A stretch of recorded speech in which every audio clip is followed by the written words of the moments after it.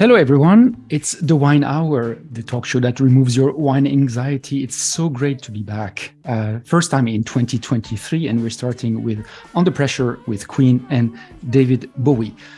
All of today's music has been chosen by our special guests, and it will be available as a Spotify playlist very soon. And I just love every single part of the music.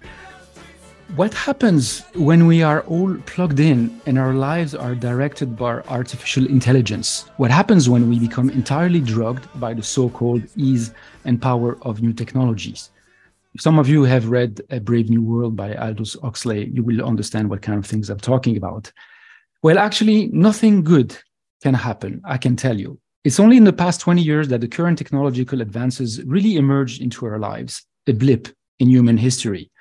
I grew up in a pre-internet time when things happen regardless of technology, albeit slower. But was that really a problem? No, we lived well. We took the time. We probably had a more balanced life than today. And one of the main reasons was our connections to others. For things to happen, we needed to go out. We needed to meet others. We needed to go in nature. We were not secluded behind our screen. Don't get me wrong. I love technology and its convenience, but it's a tool, a mere tool. It must not play a central part in our lives. Thankfully, there are places where this true connection still exists, restaurants. And chefs play a very important role, like a last line of defense. They understand our relationship to the land, to the animals, to nature, to the people growing the food. They understand how important those social connections taking place around a meal are, because it is their raison d'être. So it is only refreshing to see more and more chefs out of the kitchen being vocal because they understand the importance of that link, the importance of real connections. How I wish you were here. We're just two lost souls swimming in a fishbowl, year after year. Wish You Were Here, Pink Floyd. It's just is going to get better and better. So here's today's menu. So first in encore, Jamie, Gavroche, Michel, and Emily will talk about how AI will impact the world of food and wine.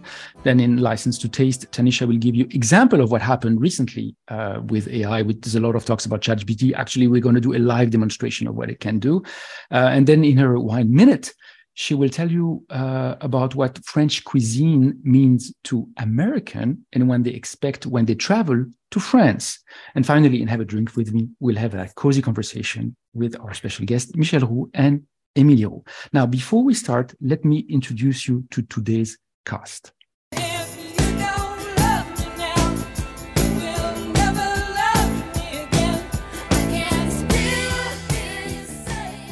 Jane, Fleetwood Mac, coming from London, it's a marvelous honor, privilege, and pleasure to welcome our special guests, Émilie Roux and Michel Roux.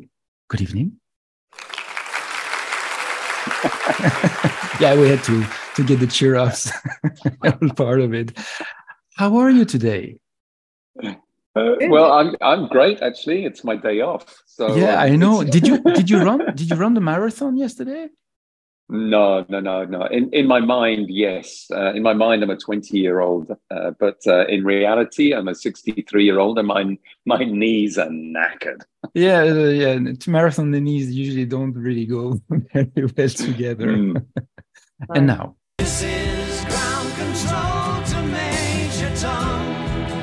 You've really made the grade. so this is Space Oddity by David Bowie. So these are our Space Oddities, our wine dream team. They're coming to you across actually the world. It's a global show. Someone in Washington, D.C., someone in Paris, someone in London. Now we're going to be starting in actually in the UK.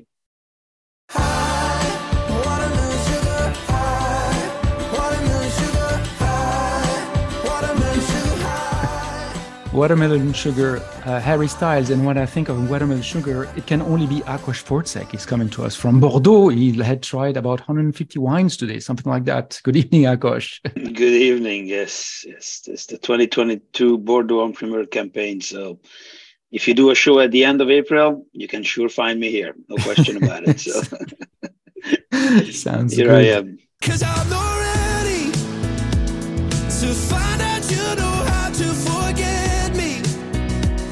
I'd rather hear how much Forget Me, Lewis Capaldi from Paris. Tanisha Townsend. Good evening, Tanisha. Good evening. How are you today? I'm good. Had a good day. Good. It's going to end well. I'm telling you that. And now across the pond.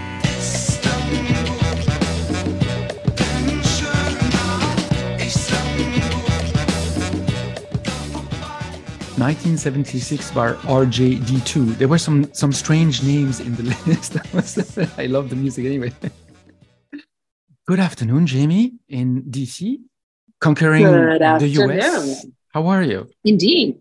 I'm doing very well. Very, very well. Just had a trade tasting and interviewed for a radio show, and then I have a press thing tonight. And in the meantime, I get to see my fabulous wine hour peeps. So I'm very happy. Nice. So we're going to cheer that. We're going to cheer that.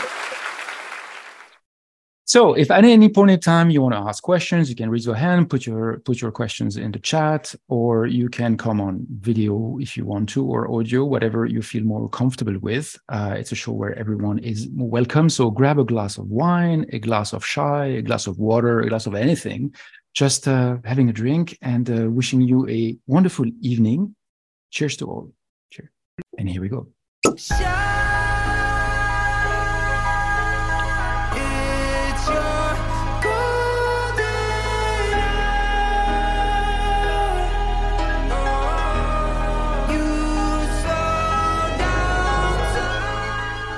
Golden Hour, JVKE.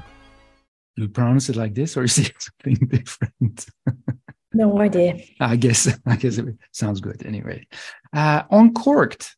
So today it's about AI and how it will impact the world of food and wine. But just before we start, I'm going to run a quick poll, and you're going to tell me what you think, and we'll look at the answers afterwards.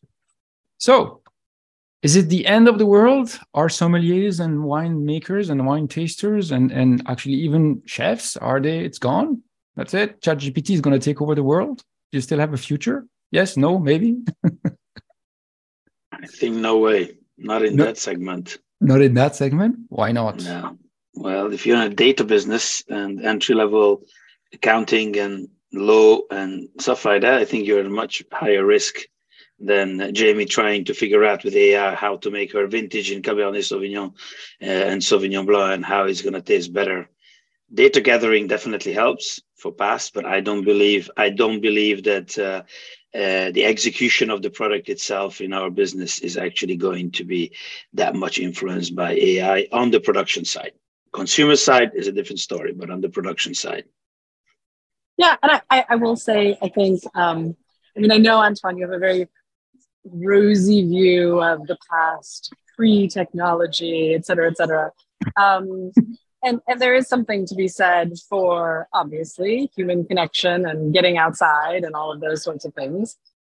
But there's a lot that technology has allowed us to do and freed us up to do. And I'm just, from our very small anecdotal sample, we actually are starting to use GPT to actually help with newsletters and all of the content that we need to produce in order to actually speak with our consumers. And it's not that we just put the things in there, ask ChatGPT and publish it. Obviously there's still some editing that goes on and there's still things, but it's a huge time saver for a small team. And I think knowing our consumers better is absolutely essential, is super, super important. And so I think there's a lot of the technology that's really helpful to us. And let's face it, at the end of the day, there may be some wines that are made by AI, but guess what? There are some wines that are basically made by AI today. I mean, you have large industrial production and you have small artisanal production, in the food industry, right? I mean, there's a big difference between massive fast food chains that produce the same thing around the world over and over again, and the things that our amazing guests produce. They're incredibly different, and there's space for both of them. But I don't think the McDonald's supply chain will ever necessarily be super hyper present in 3-star Michelin restaurants. But that's not to say that it's not helpful somewhere else. Okay. Michel, what do you think? Yeah, I mean, I agree with Jamie. I think it already exists. I think there are some mass wine producers which are already using AI, and some mass producers in our industry, in the food industry, that are already using it, and for a good cause. But there will always be room, I think, for the individual, for the maverick human touch, and at least I hope so. Emily? Couldn't agree more with what my father just said. Really? That's unreal. That does happen. So Andy. We talk about that. But it does afterwards. happen. It does happen. We talk about that afterwards. Don't worry. We'll get into that aspect. Just as a disclaimer, I'm using ChatGPT a lot, and I think they are great, fantastic tools. However, the problem that I have, and it's not that I have a rosy view from the past. I think that people have been so focused on technology as an end in itself, not as a tool. And it should support us, service us, and not lead our lives. And I think where you were talking about, being critical and analyzing what the output of ChatGPT or any kind of technology, and then use that for, to save time, etc. I get that. I'm using it. I'm saying it. But there's more and more people that get so focused on that. Okay, here's an example. Okay, you go to a restaurant. Okay, technology is great. They sit down at a table. Everyone is on their own phones. Is that normal? What's the point? Well, I don't know. I don't know about Michel, but I mean, there is in the chef's industry, there was this joke going around, and if somebody doesn't take a picture of your food, you ask him, "You don't like my food? What's wrong with you? Why don't you take a picture of my food?" Right? Everybody does this nowadays, right? And it's everything is at our fingertips, right there. But ultimately, what my point is, what we experience in the wine industry and in the food industry as well, a great dish that you're going to eat is still going to remain something that is going to be personal to you. And AI is not going to be able to take it away from you. And I hope he won't take it away from us. You know what I mean? That's what I mean. Because that's the personal experience that we'll have. And go ahead. No, I was just going to say, Akash and Antoine, if everybody's on their phone, maybe you're just going out to dinner with really boring people. I don't know. Like, you don't have anything to talk about. Yeah. So why go in the first place? I'm kidding. Exactly. But I do think there's also a space and a really important usage for AI and technology in terms of creating access. And we've talked about this on this show before. The wine industry traditionally has been pretty exclusive. It's been pretty opaque and difficult to kind of get to know. And I think there are some really wonderful uses of technology that are helping this wonderful world that we love of wine and food and hospitality and all of those things to just be more accessible to people and help people feel like they have a place there. As you're talking about access, okay, so we're gonna do an example. We're gonna do something live now with ChatGPT to talk about understanding wines and some information that you can get out of it. We did the test with Akash a couple of days ago, and it was kind of mind blowing. Here's the first question: give me wines with taste profile similar like Chateau Cheval Blanc 1997, and this is what it's going to answer. So what is interesting is that sometimes the information that you're trying to look for is very hard to get because you need to know people. Sometimes on the web, it's not very convenient to look for that. So I get that part, and I understand that it can be a bit complicated to do that. Okay, so this is the answer. That's awesome. Wow. Yeah. It is. It's really kind of, in this particular example, it's basically just taking Google and making it more specific and precise.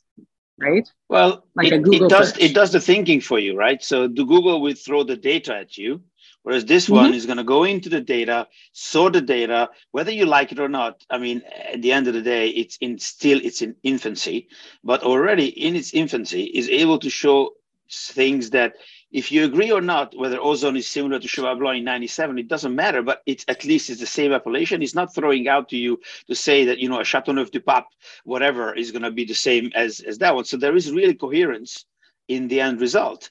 And I think with time, this is going to get only better and more sophisticated as it is, and yeah, you'll make mistakes, but they're working on it all the time. And it evolves at such a speed that is incredible. I think we do the same conversation in 2 months' time.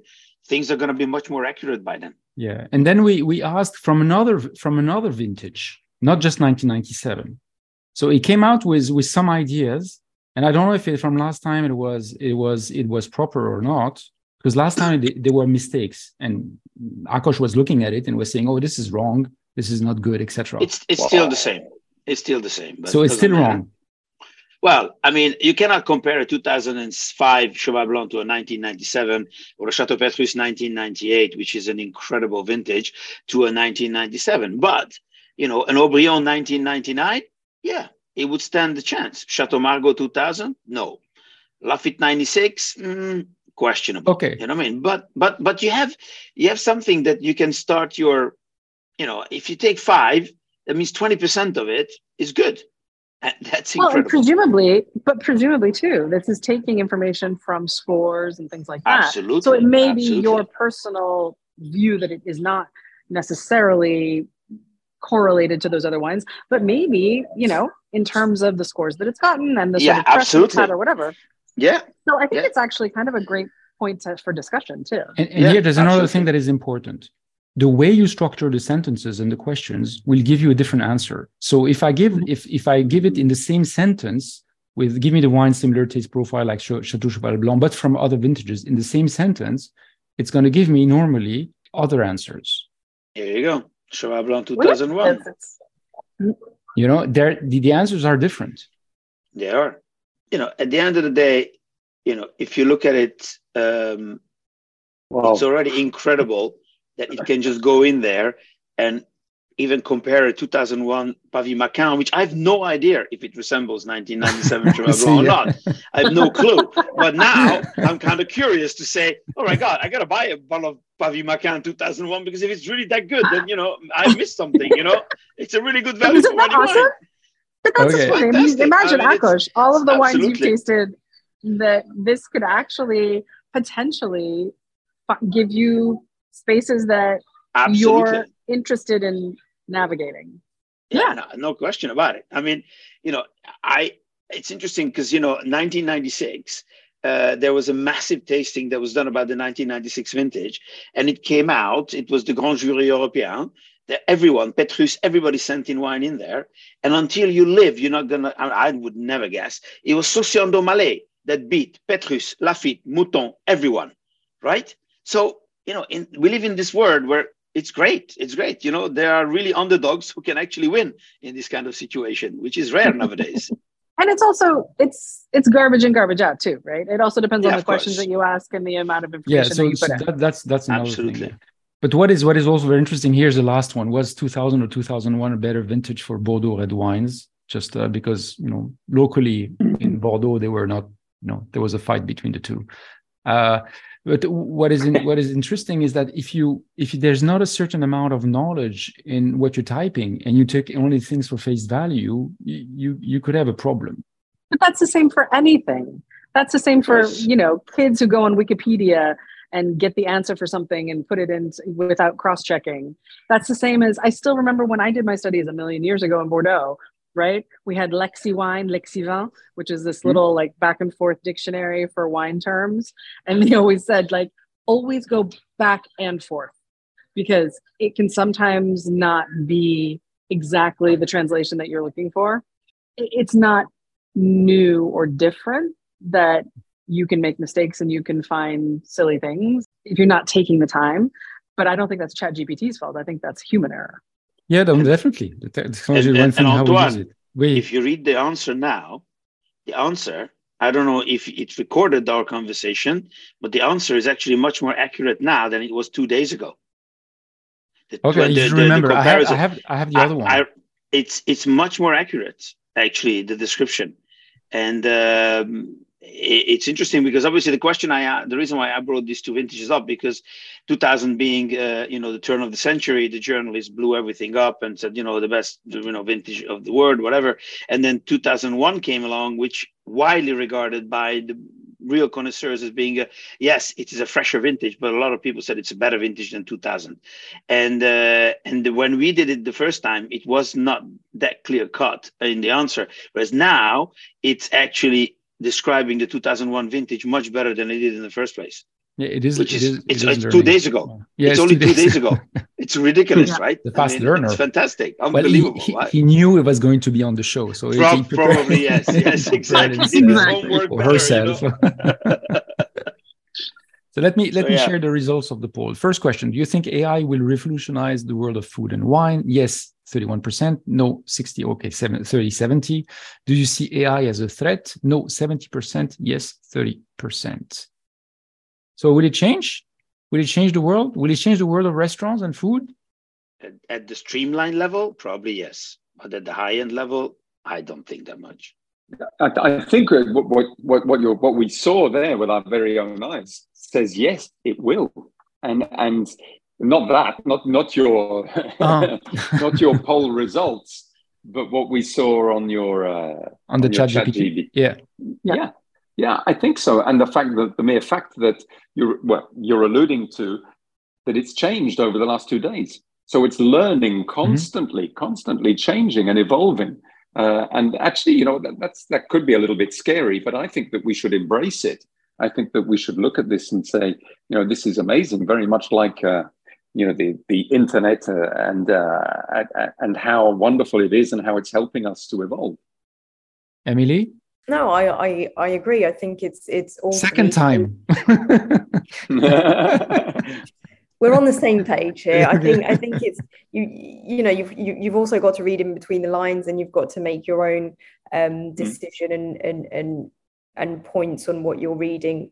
Like anything today, be it in a tabloid, be it in a newspaper, be it online, or even what your friends are posting on Instagram, it's all to be taken with a pinch of salt. But I think it will, in the long run, be helpful and give us all more knowledge.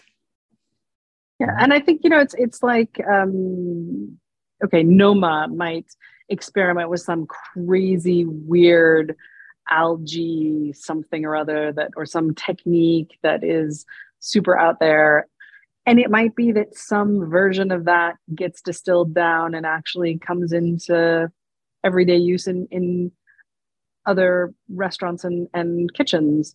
I think the technology will go as far out as it can go, but there will be good and bad bits of it that filter in and become just normal.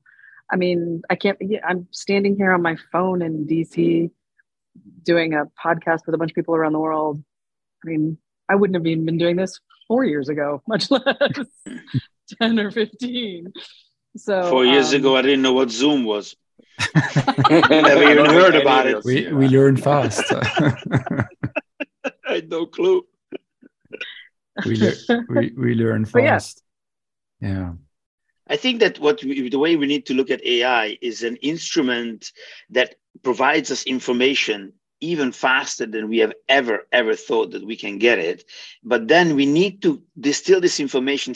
We still have to go through this old-fashioned process of understanding, making our own choices, our own, and we just shouldn't take it on face value. Like when you open the newspaper and you read something, you don't take it on face value either. So this is the same thing. I believe that for us, if you want to, you used to spend, 2 hours in doing something. Now you can do it within minutes, and it's just going to bring it to you. But it's still up to you to decide what you're going to do with that information.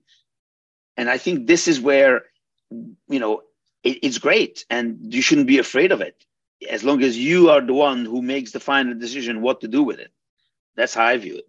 Okay, so let's not be afraid. We'll talk about that in a few months or in a few years. And good Lord, and I actually agree with Akash. So my God, it must be the end of the world. I need to open the minibar right now. we found a topic where everybody agrees. Anybody the wants to daughter say of something Roux. against that? Poor Antoine, always trying to No. find something we'll fight about, and we It's always. okay. But it's fine. It's fine. We'll see. Anyway, it's happening so quickly. That's crazy. One of the things I was wondering, chefs are known for their taste and how to marry flavors together. Now here comes an AI. It's going to do machine learning on all the flavors that go together at the chemical level, whatever, etc.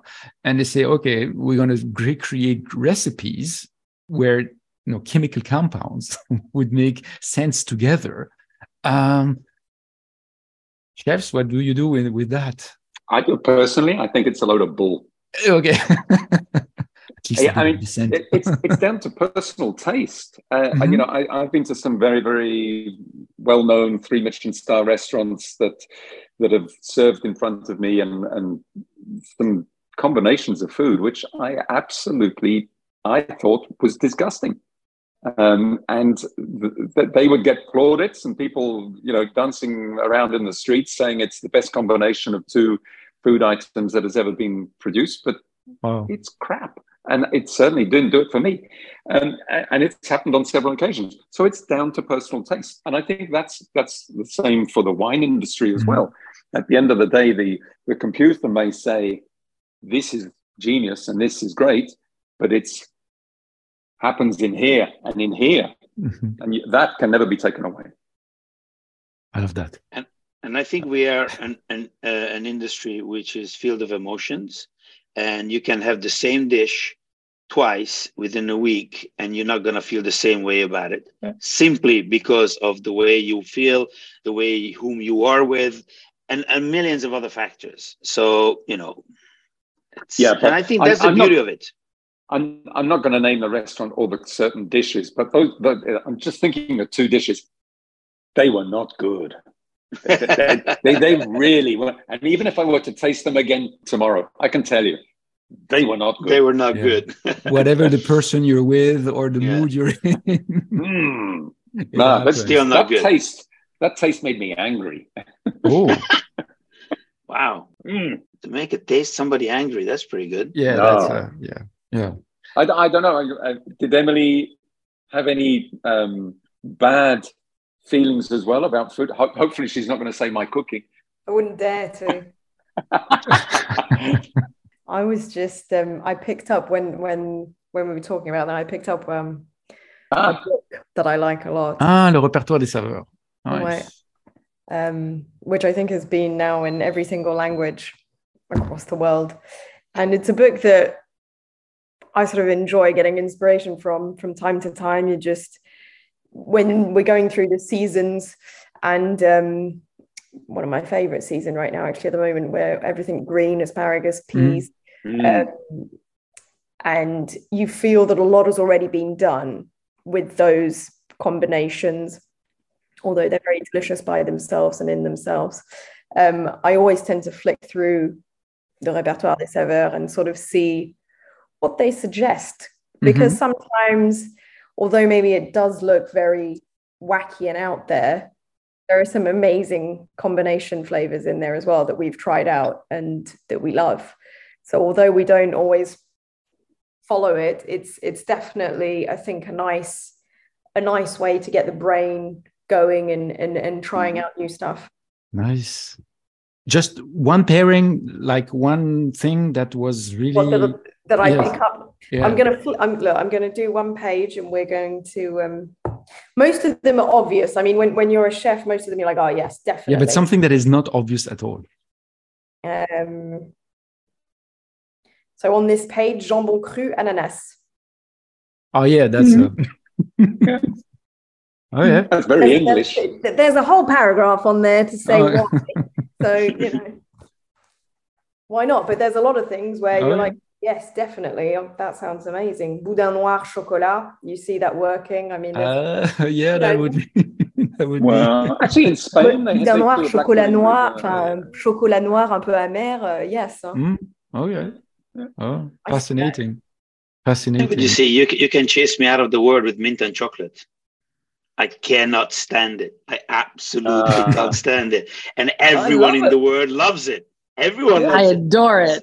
I know. And of course, every hotel room I go to, they put me the little chocolate thing, and every single time it's bloody mint and chocolate. So, they can chase me out of this with the word. But hey, everybody's different, Yeah.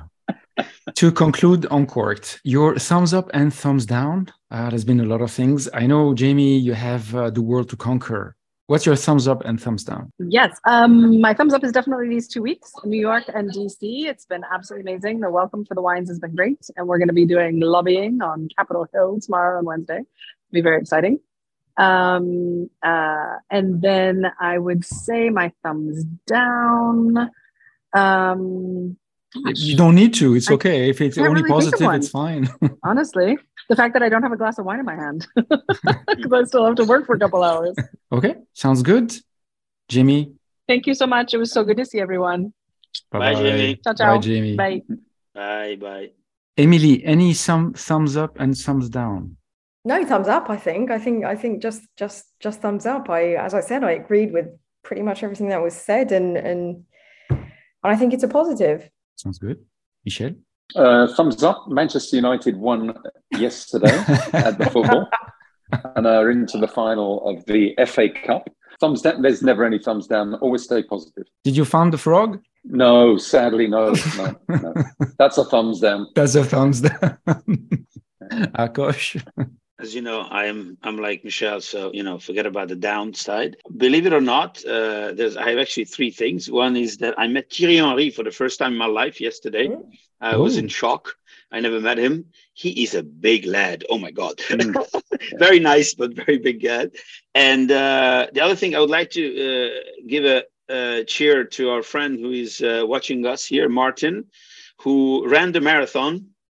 And he didn't run it at his own pace, but he took 2 asthmatic ladies with him and accompanied them as a rabbit to take along to make sure that they finish it, to raise money for his charity. So thumbs up, Martin. Congratulations. That was unbelievable effort. And the last one is we became the exclusive distributor of Chateau Petrus in Hungary. Woo! Nice. That is my big thumb up. Oh, nice. As well. Nice. Which, by the way, I made a mistake. Chateau Petrus is not a Chateau Petrus. It's just Petrus. There's no chateau. So they call it just Petrus, no chateau. Yeah. Sorry, my mistake. No need. Yeah, it's okay. We won't hold you accountable for that. Yeah, I know. Hopefully Jean-Marc is not hearing that.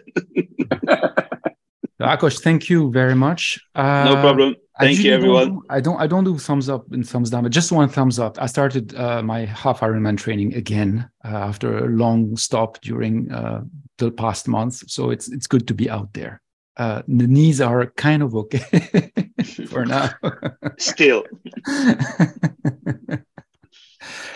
We are going to take a short break with a video that was chosen by one of our guests.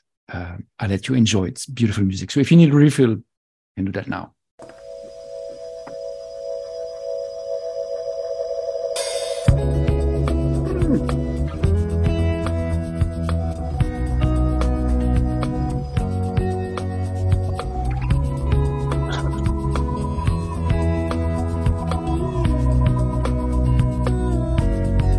É só isso, não tem mais jeito.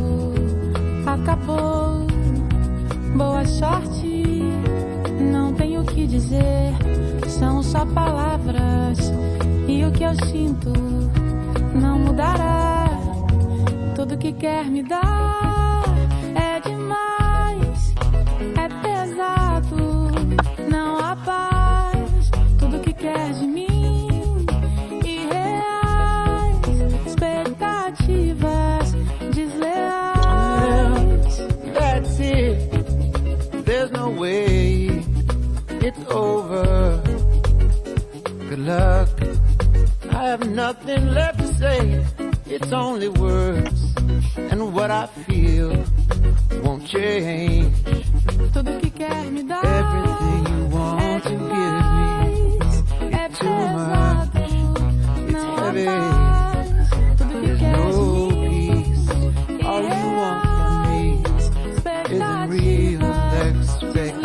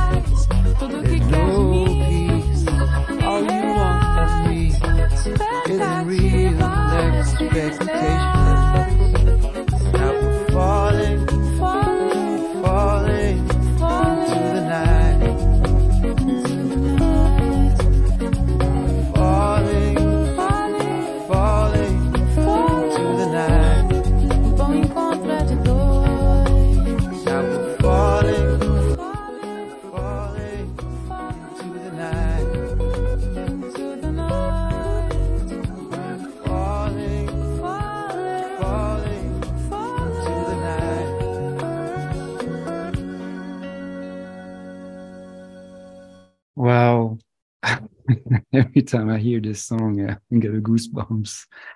Boa Suerte, Vanessa D'Amata with Ben Harper. Emily, you chose that song. Why did you choose it? Why it's did great. why did you choose it?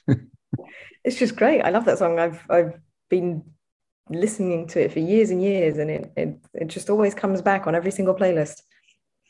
Yeah, there's something to it. There's a softness to it. It's wow. I just like you cannot stay like that. Just it's very soothing, yet it still makes you want to move. yes. Beautiful choice. Now we're on to License to Taste with Tanisha Townsend.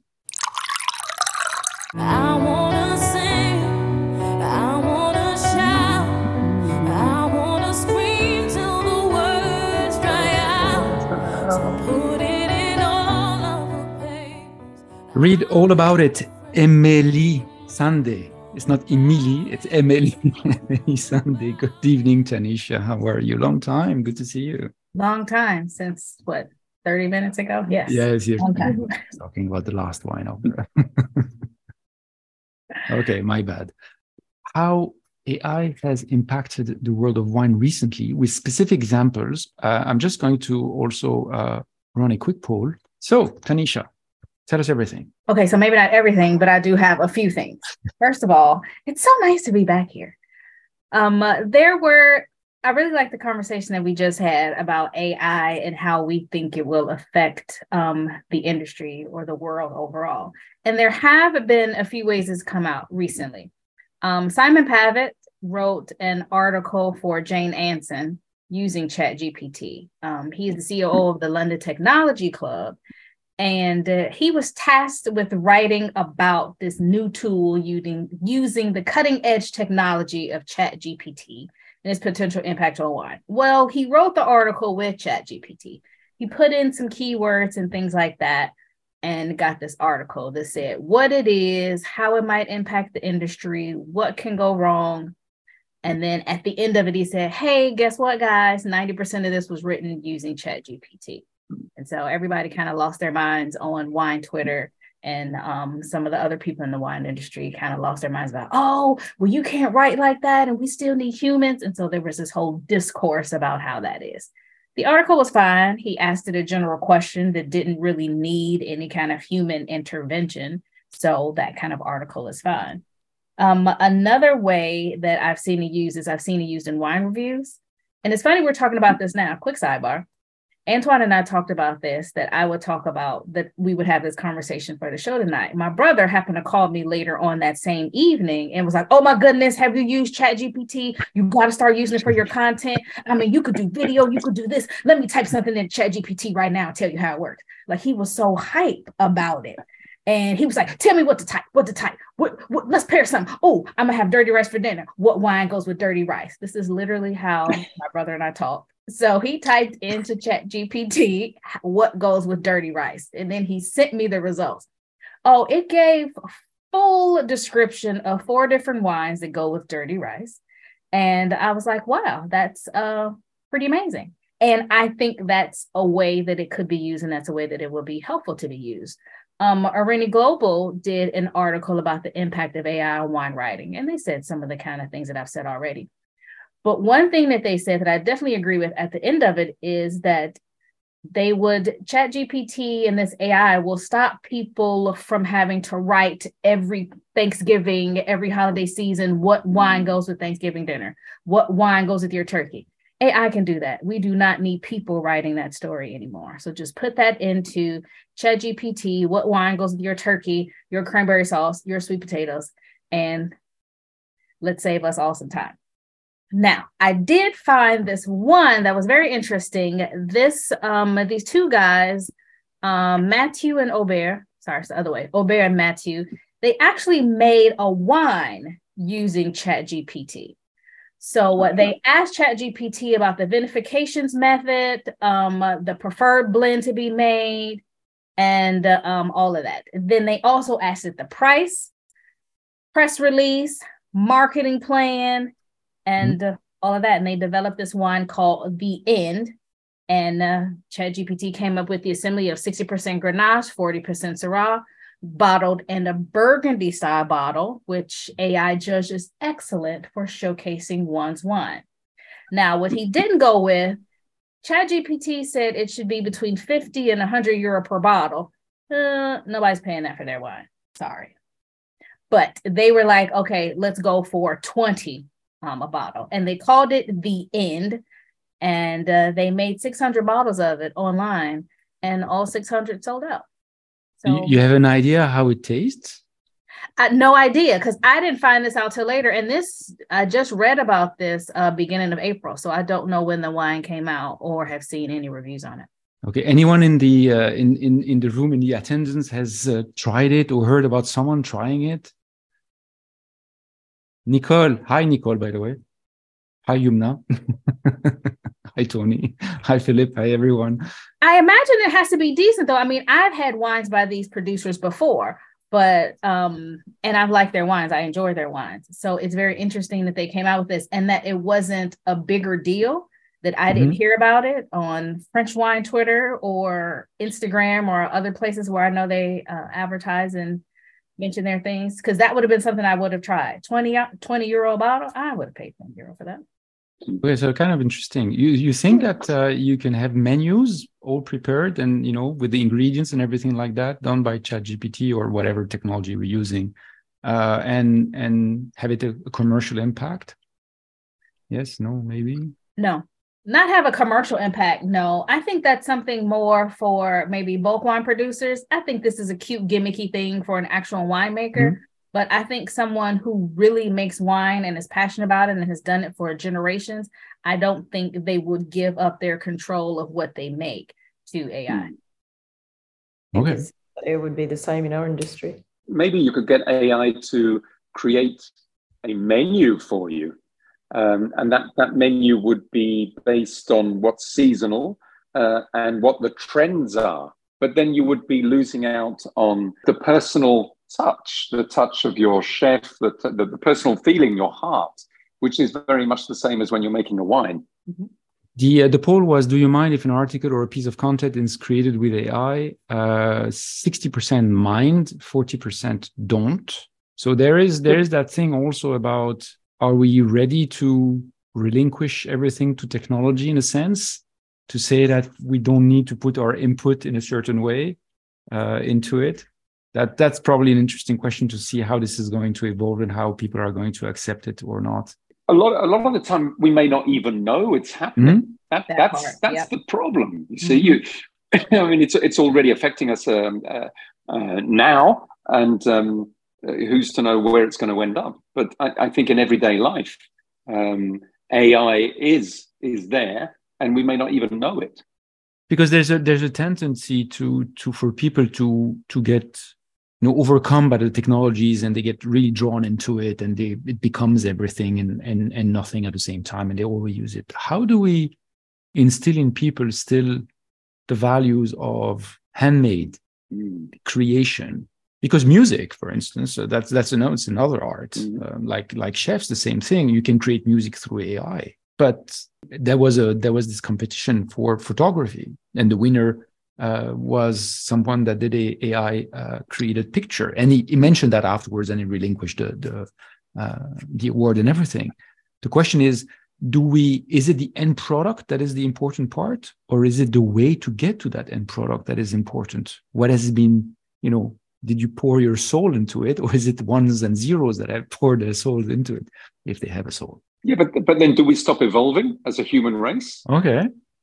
I mean, you take 100, 1,000 years ago, we've moved on and we've embraced technology, and we have to carry on evolving. But then I suppose that what I'm saying is we must embrace all new technologies. But at the end of the day, the humans must be in charge of AI. So I think that's the scary part. Because one day maybe AI will take over the human race. Now, that's what we have to make sure that doesn't happen. Yeah, I've seen that movie. It doesn't end well. It doesn't end well. It's scary. It's scary. Oh. Okay. The wine minute. So this one is very personal, Yes. if I understand correctly. So it is about what French cuisine what does it mean to Americans and what their expectations are when they come to Paris. Is it phrased properly, the question? More or less. Okay. It's a lot of thoughts in there, so I don't even know how to phrase it better. It's okay. It's okay. Are you ready? Maybe. So it's 1 minute. You ready? Okay, hold on. Okay. Let's go. So this whole topic came about, and part of me, as I was standing in front of an American fast food restaurant in Paris. But then later that day, I was talking to someone and they asked me, oh, well, what are you eating over there? I was in Paris and I didn't find any food I liked. And I thought that was crazy. But I have heard that being said a lot of times, Americans not liking the food when they come to Paris. So I asked them, what are they eating or where are they eating? Oh, just the brasserie around the corner from the hotel. Oh, where are you staying? Near the Eiffel, near off the Champs-Élysées, near the Arc de Triomphe. Well, of course, you're not getting good food over there. There aren't fancy restaurants over there. There aren't good brasseries over there. If you want to eat in a neighborhood like neighborhood people eat, you have to be in a neighborhood. French people don't live over there. We're not living on the Champs-Élysées. We're not living by the Eiffel Tower. Even if we did, we don't eat escargot every night. We don't have boeuf bourguignon every night. What are you expecting? Go get your croissant, get your baguette, get your tarte citron. Maybe go to the South, have some cassoulet, have some coq au vin, try some other things. But coming to Paris, a major metropolitan and also tourist city, I don't know what you are expecting to taste here as far as French cuisine. It's French mixed with other things, but then there also is some French cuisine, but it's French mixed with other things. There are a lot of people who live here now. So to say you are here in Paris and you don't have any good food, well, you sound ridiculous. Ridiculous. Okay, that's it.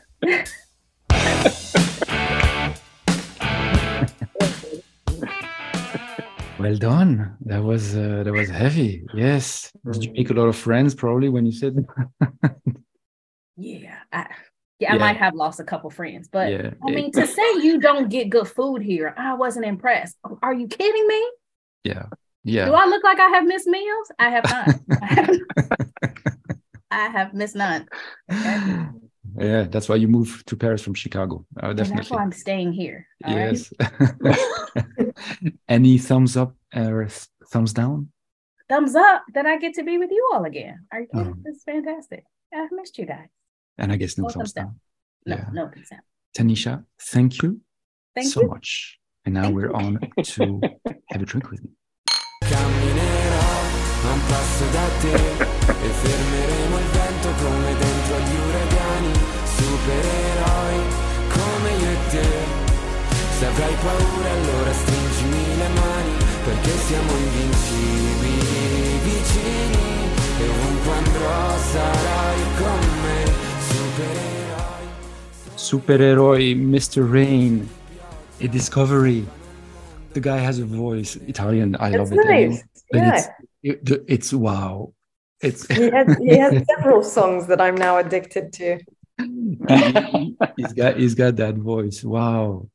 And Eros Ramazzotti, the Italian voice and everything is right up there. Wonderful. The selection will be available as a Spotify playlist. All the songs we listened to this evening. Wonderful selection. Thank you so much for accepting the invitation. It's really a fantastic pleasure to welcome you to the Wine Hour, Michel and Émilie Roux. Cheers. Cheers. I hope so far you're relaxed and everything is good and all good. All good. Absolutely. So if anyone has any questions, you can raise your hand, you can put them in the chat, or you can come on and video or audio. Chefs. And the thing about your story, it's absolutely fascinating. What I looked at and what I was really intrigued by is the generational thing to start with. First to second, second to third. And I said we were going to talk about that afterwards. From the second to the first generation, how difficult was it to work with them? And pay attention to the answer, because I'm going to ask the same question afterwards. So, me first? Yes, you first, yes. Not easy. I always wanted to be a chef. I didn't want to carry on in further education. So at the age of 16, I started off I did an apprenticeship. But, I grew up with great food and wine around me as a child, and the great respect that was drilled into me by my parents and my whole family for food, for good food, not expensive or elaborate food, but just for good food. So I suppose that was instilled into me as well in my professional career, very much by the people that I worked for. But then with the two father figures, my father and uncle, and then to be able to try and emulate them and choose the same career path as them was something that I always wanted to do, but was certainly not as easy as maybe some people may think, because following in somebody's footsteps, two of them, father and uncle, I mean, they're huge, sort of characters and great chefs in their own right. So to follow in their footsteps is not easy. And as I said, comes with advantages, but also comes with a lot of baggage.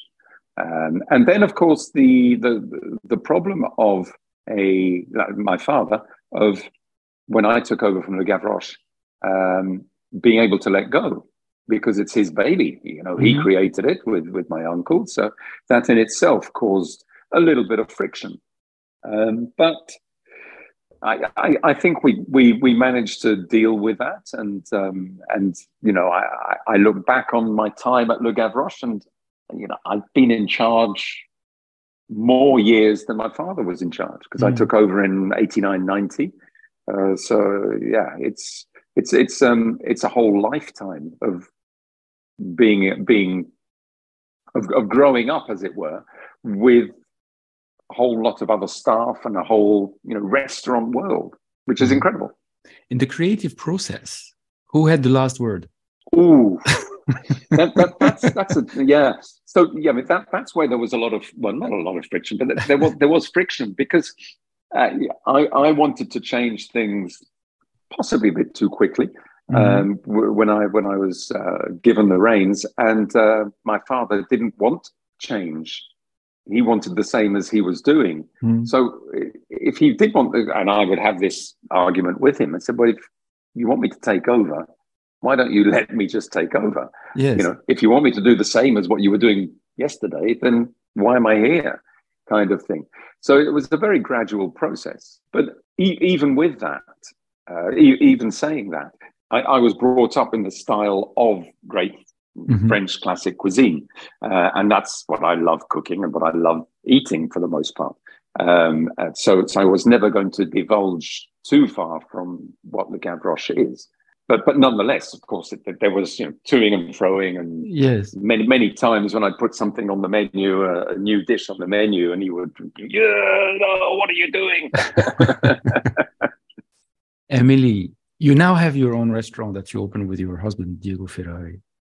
When you were at Le Gavroche, in terms of the creation part, is it how did it go?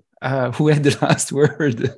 So I spent very, very little time at Gavroche. I only really did a few months stage when I was 18, and spent a lot of Saturday nights there as a child, sort of helping out and peeling potatoes and cutting, chopping various vegetables. I very early on knew that I didn't want to take over, even if that was offered to me. Very simply, everything that my father's just mentioned. Well, it's true. I mean, it's his baby. He's been there for so many years. I think customers and employees there have been there and are older than me, and have, I feel like it never would have been mine or would be mine, let alone my husband, who would then have to carry again that other additional pressure. And never have his time to shine. It would be incredibly, incredibly complicated. I mean, the chef, Rachel, who's the head chef at Gavroche, has been there, I think, since she was 18 years of age. So she's older than me. She's been there longer than me. I just couldn't see myself one day turning up and changing everything. I don't think it would work. I don't think customers would appreciate it. I just don't think it would work. But so for all those reasons, I'm out. Yeah. But what is fascinating is that if you close your eyes and you don't know it's a chef talking, it could be a musician, it could be an artist, because there seems to be that alignment between your aspiration, your inspiration, whatever you are, feeling about your relationship to the food and the kind of dishes that you want to create and the kind of flavors you want to create, and the environment in which you can do that properly. And to be able to find that, and I guess this is one of the reasons why you open Caractère as well, it's not very easy. And to have that opportunity to find that place where you can express yourself is fantastic, to be able to have that.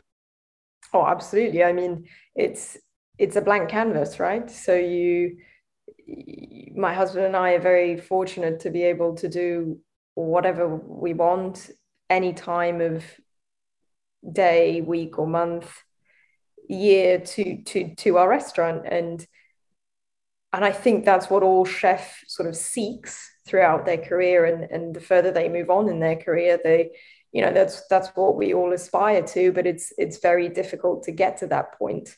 Well, not only because it's very difficult.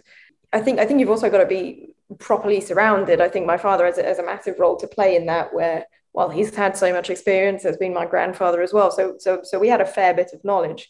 And my husband also started cooking when he was 14. So he worked or I think 13, in his local Italian restaurant, Trattoria. He used to do just the side dishes at the age of 14 and has just constantly been in love with food and totally passionate about what we do. So for us, the blank canvas was just what we needed, really. We're going to continue on that. There's one question in the chat from Najib Boutros, Chateau Bellevue in Lebanon, from the Hamdoun region. I know he sells also in London. And the question is, where does the name Gavroche comes from? So Victor Hugo has it in Les Miserables. Where's the culinary relationship between that Gavroche and this one, if there's any? No culinary connection. My father and uncle just thought it was, but you can't get much more French than Victor Hugo. It was Gavroche. The importance of Le Gavroche when it was started 50 years ago. Food in London was not the best. No, that's for sure. Back in 1967, I mean, the food scene in London or the UK was definitely not what it is now. And not just restaurants. Actually trying to buy food, purchase food in the 60s, it was totally different. I mean, we take it for granted now to go into a supermarket and to be able to buy, olive oil. There are just shelves and shelves of olive oil, maybe 20, 30 different kinds of olive oil. Back in the 60s, you were lucky if you got one sort of oil in there, not olive oil, but oil. So it's totally different. And so huge challenges for my father and uncle when they first opened the restaurant back then. So the challenge back then was to establish French cuisine into London, which was a place where, as you were saying, food was not the best. Today, the challenges are different. There's a lot of offering. There's a lot of things happening in the city. There's a lot of competition. There's flavors from all across the world that are present. How complicated is it today to still have your place and keep it? What makes one restaurant different from the other? Is it how does that work now because of the globalization or the amount of people and talents that are present in London? I think consistency has a lot to do with it. I mean, one of our favorite restaurants as a family, where I think I've been going since I was a teenager, is a Japanese restaurant just behind Harrods called Zuma. We've just enjoyed every single meal we've had there, and it's been consistently great. And I think to get those customers coming back, you always have to be great or just better yourself each time. And I think that's most important. I mean, that's what I look into when I go to a restaurant and choose to book a restaurant for those special occasions. I'm on those special occasions, I'm not necessarily going to go to somewhere new where I'm taking a chance, although I love discovering. I'm going to stick to something I know, and then I know I'm going to enjoy because they're consistently great. Michel? London is very fortunate now that it's, it is rubbing shoulders with Paris and New York and other gastronomic cities in the world. I think the difference with London is that it has some fantastic restaurants that offer great different styles of food. So you can get fantastic Michelin-starred Indian food, Chinese food, West African food in London. That is very rarely replicated anywhere else in the world. Well, used to be a very reasonable price, but less so at the moment. But it's it is a wonderful place. It's a wonderful food city now, London.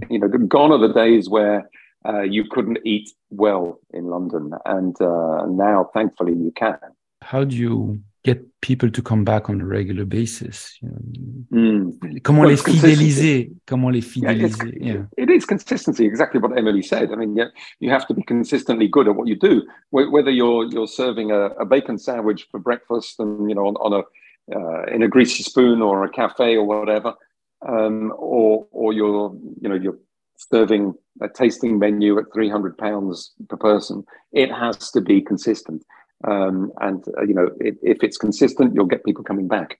But it's not just about the food. It has to be, about the service and about the way you're looked after, because people will travel a long way for great food, but they'll travel even further and return time and time again if the service is good.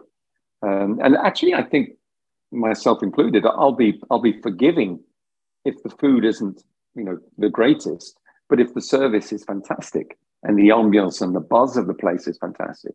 So you have to get that right. You have to get that balance right. How complicated is it? Very.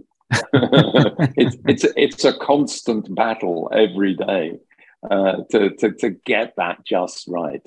But you don't go into the catering industry not wanting a battle.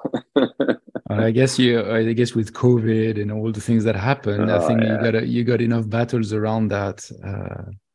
But that consistency is very hard, because one of the things is the producers that you're using, and the quality of the producers that you're using, and sometimes it does make a huge difference. Yeah, absolutely. I mean, getting the right produce is certainly key to that. Yeah, I mean, without getting political, now we have another layer of issues in the UK, being Brexit, which is adding on another difficulty and another challenge.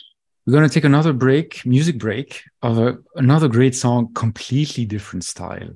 This one is also wow, and there's an extra reason why this one is also special. Here we go.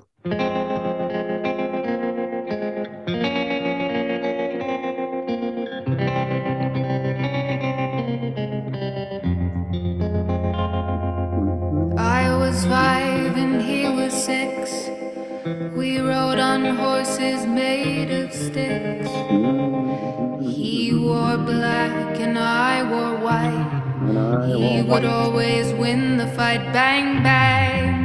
He shot me down. Bang, bang. I hit the ground. Bang, bang. That awful sound. Bang, bang. My baby shot me.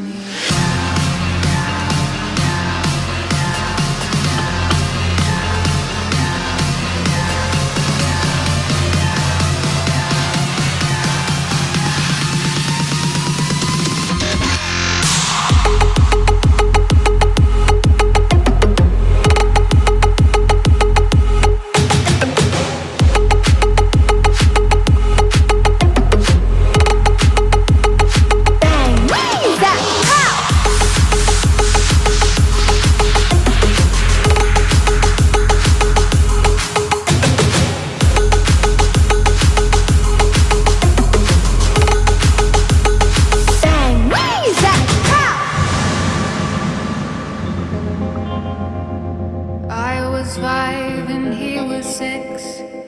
We rode on horses made of sticks. He wore black and I wore white. He would always win the fight. Bang, bang. He shot me down. Bang, bang. I hit the ground. Bang, bang. That awful sound. Bang, bang. My baby shot me.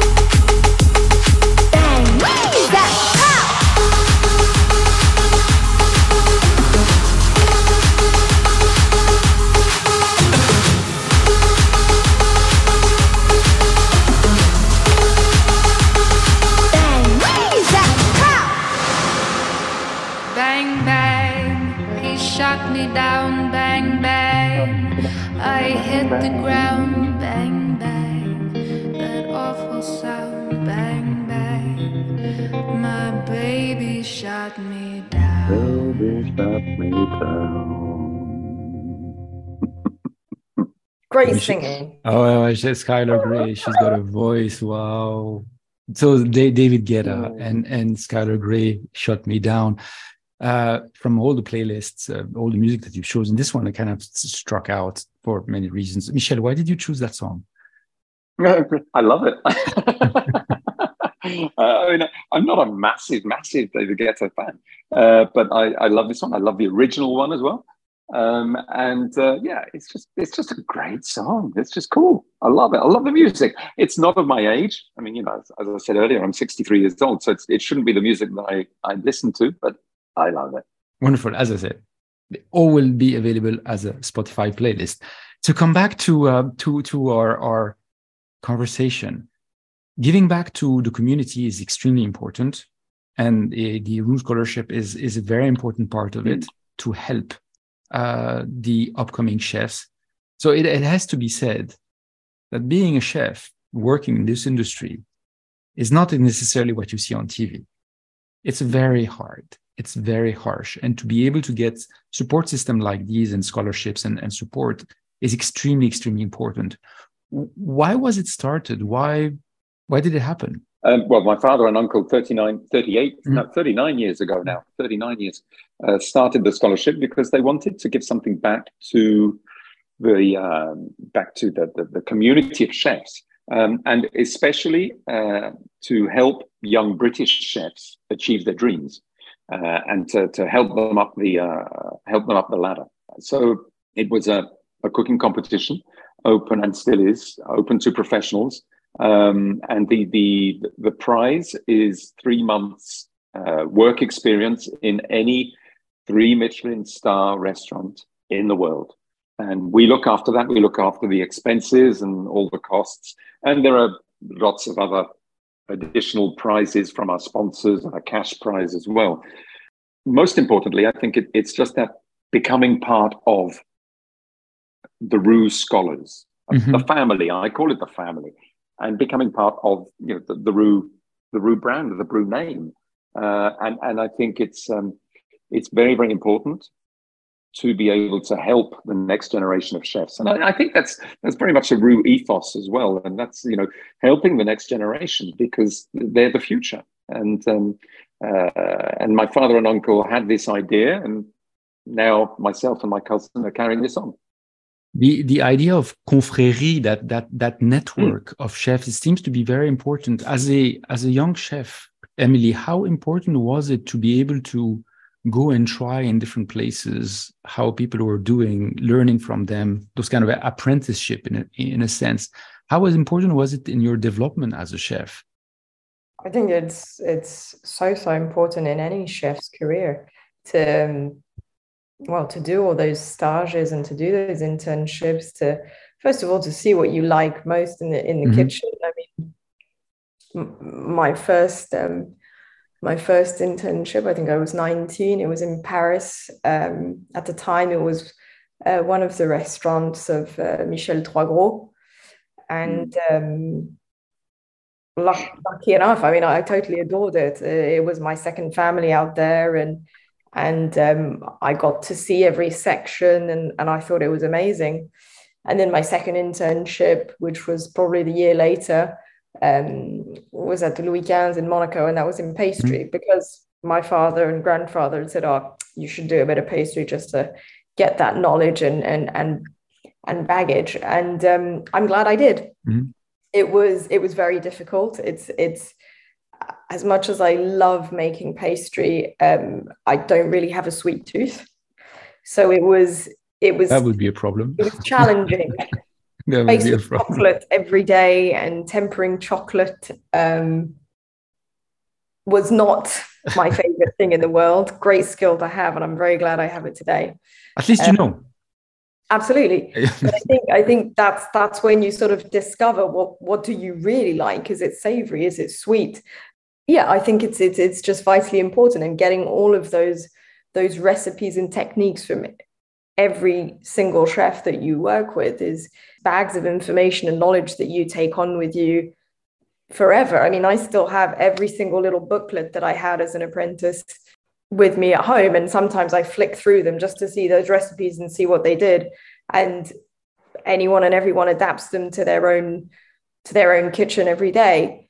It's just so useful to see how everybody or every different chef do things differently, and it's often a very similar recipe from the beginning that's just been branched out in the separate ways. So there's that evolution in your life as a chef, from how you see the craft at the beginning, and then going through the steps and trying out the different places in the cuisine.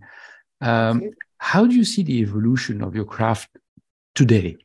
Because you've gone through basically a lot of experiences, both of you at different levels for different length of time.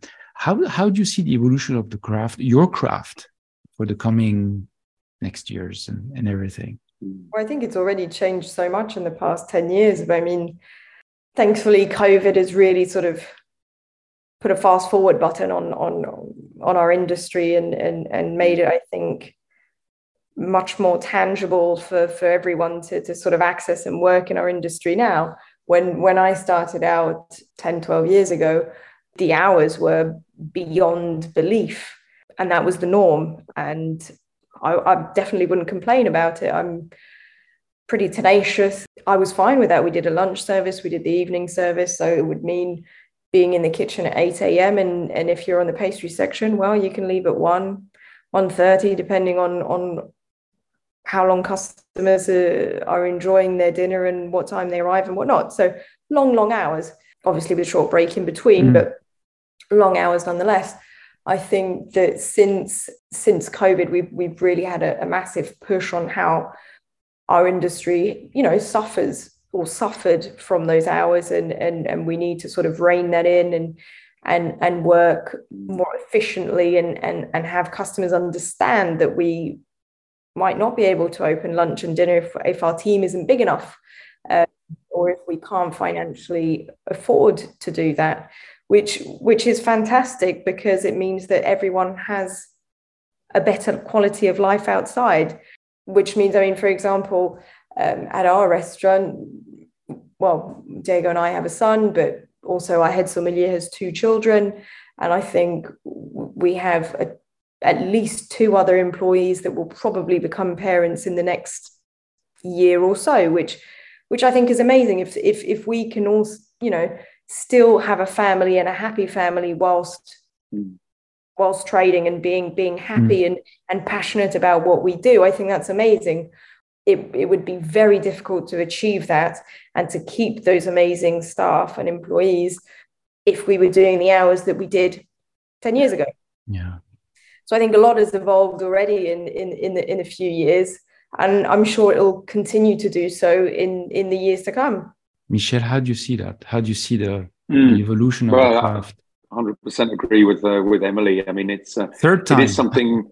Yeah, it is something that we've got to address in our industry, in the hospitality industry, and it's the long hours and the perception that it is a very hard, job to do, and that it's unsociable. Yes, we do work on Saturdays and occasionally on Sundays and occasionally on Christmas or whatever, but not everywhere. I mean, Le Gavroche, we've always traditionally closed at Christmas, New Year, and bank holidays, and it's the hours have been vastly reduced to what they used to be when my father was in charge. So and it's not just us. I think the whole of the industry are looking towards that, and it's a great place to work. I always say, that there's a job for everyone in our industry, and you get a great satisfaction out of it. So I think we are evolving in the industry, and we still have a lot to do and a fair way to go. But it's definitely 100% better than it used to be. In terms of the relationship to the producers, and to there's a lot of things about plant-based and being more mindful and organic, etc. Is it that important as chefs in terms of your relationship to the producer and the producers that you're going to get? Well, I mean, crap in, crap out. I think it was said earlier on in the interviews. You can't make good wine out of bad grapes, and you can't make good food out of bad, steaks or whatever. So no, the quality of the produce is key, and very, very important. So we do have a good working relationship with all of our producers, and Emily's the same. We use the same suppliers, and we have a great relationship with them, and it's very, very important. There's a trust element as well, because we work together. Unfortunately, we're getting close to the end, but before finishing, we have the pivot questionnaire.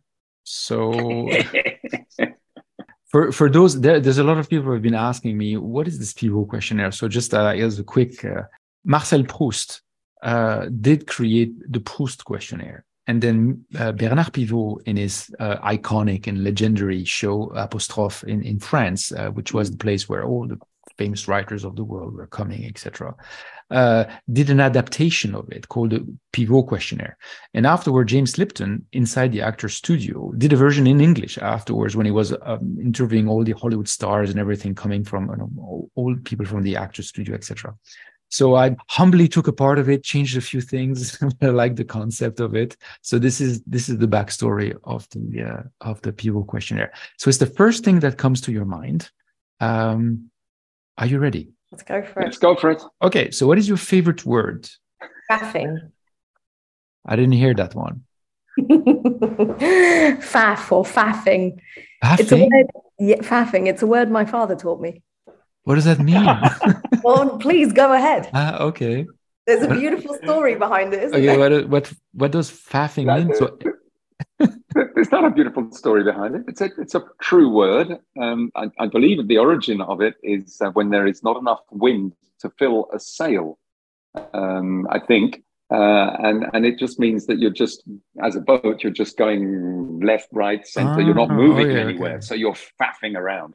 Okay. I used to say because en planche à voile, on sait pomper, you try to bring the sail in the wind and things like that. Yeah, faffing, I never heard that one. Oh, nice. So I like it a lot. Yeah, and what is? It's a nice word, isn't it? Yes, it is. And what is your favorite? Did I use it for you, Emily? I think you were. Okay, swiftly moving on. My favorite word. I think there's going to be a call after that. No, my favorite word is yes. I'm a can-do person, and I think you should always yes. Okay. What is your positive thinking? What is your least favorite word? No. Oh, yeah, I guessed. Emily? My least favorite word is no. If I'm asking somebody to do something and they say no, then I say, okay, let's find a solution. There must be a solution. They don't tell you mais le problème c'est que... No, il n'y a pas de c'est que. There's always a solution. Emily? Discombobulated. The way you're getting all these Wow. words. Nice. It's a long word that is Yes. that is very difficult to place. Yeah, you're In a right. conversation, It's a definitely. good word, and it gets straight to the point, but it's difficult to put in context. What's your favorite virtue, Emily? I think kindness in just kindness in general. Michel? Teaching and empowering others. I think that's important. What's your favorite quality in a woman? Character, charm, curvy, cuddly. All the C's. Okay, Emily? I'd say it would be the same for both genders. I like to laugh. I like humor. I like people who don't take themselves too seriously, remain humble, but fun. Okay, so I guess that's for the men as well. Michel, Yeah. what's your favorite quality in a man? Humility. Yeah, very important. Is that lacking these days? I think so. Yeah, I think so. Well, I suppose every generation would say this, but I think the youngsters lack in humility. Actually, that's not right. A lot of old people do as well. A lot of people are very grumpy, and yeah. What dish would you use to describe yourself? I put an ingredient. Or ingredient. Okay, fair enough. Go on, Emily. I put pepper because I'm fiery. Wow. Oh yeah, that's true. That's definitely true. Yeah. For me, vintage champagne. I might be losing my effervescence, but I think I'm getting better. What is your favorite smell or aroma? I put onions cooking in the morning, sort of like, just little caramelized onions. Like that smell. Yes. That's nice. For me, vanilla. I love vanilla. It's my favorite spice. Yeah. I just love vanilla and vanilla ice cream. My favorite. What sound or noise do you love? Noise, Emily? I put very, very distinct noise. It's when the pasta's just gone into the sauce and you're making it flip in the sauce. Yeah. That is a noise that I will recognize a mile off, and it's time for dinner. I'm ready and I'm there. Yeah, when the sauce starts to cling on the pasta and there's this squishiness and this, yes. I always say as well, you cook with all your senses. You cook with your taste and your smell and your eyes, but you also with your ears. It's so important. So true. That's a really good one, Emily. For me, it's the sea. I love the sound of the sea and the crashing of the waves, either on the rocks or on the beach. I think it's so soothing. It's beautiful. Nice. I don't hear it enough. Yeah. In London, it's a bit, mostly. Yeah. The Thames sometimes. I can run a bath, but it's not quite the same. What sound or noise do you hate? For me, mosquito. Oh, that's a good one. Oh, that's a good. Yeah, I've heard that one. Yeah. Unless I am sitting next to my wife, because then I know the mosquito is going to bite her and not me. Okay, fair enough. Emily? I hate teeth grinding, nail biting is something that I would stay very far from. Yeah, I get that. Yeah. What plant or animal would you like to be reincarnated in? I would be a mouse because I'm very curious and nosy, and I would want to get through any hole in anyone's house, and too curious. I love that. And you get to eat some cheese. Yeah. I never heard also that. go in restaurants, you can spy on other chefs. I mean, it's ideal. You fit anywhere. With Ratatouille, you have okay, it was a rat, but it was Exactly. not a mouse. But yeah, there's a story behind. Michel, That's a really cool one. For me, it would be a vine, because you can live for hundreds of years if you're well looked after, of course. Yes. And then you give so much pleasure because you're growing grapes, and the grapes can be either consumed as they are, or you can turn into grape wine. Wow, nice. If heaven exists, what would you like to hear God say when you arrive at the pearly gates? Well, that's easy. For me, I'm guessing at the pearly gates, he's going to look at me and he's going to say, "What's for lunch?" I don't know. Who knows? Who knows what's going to happen? Yeah, who knows? I think a pat on the back. You did a good job. Well done. That'd be great. Michel Roux, Émilie Roux, thank you so much. Merci mille fois.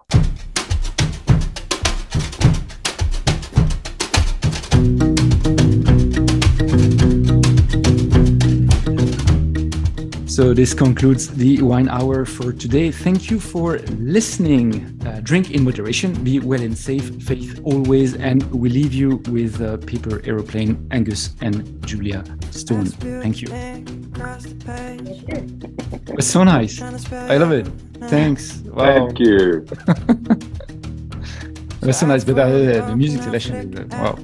Wow. Yeah, it's good fun. Good fun. It was nice to see Nicole was on there from Chenin Bleu. Yes, there was Nicole. Yeah, she's still there. Hi, Nicole. Are you camera friendly? Whoever wants to come on the show with camera on, please do. Yumna, are you still there? Yumna. Yeah, she is. Thanks, everyone. It was very, very nice. Hello, Martin. Congrats for yesterday. Well, thank you to everyone. Thanks to Nicole there. I know she's putting a message, but all good. Cheers, everyone. Cheers. Thank you. Thank you, Michel. Thank you, Emily. Thanks. You have a beautiful week. À très bientôt. Cheers. Thank you. Bye. Bye. Thanks. Bye. Walks on home, tired from work. The letter falls from his hand.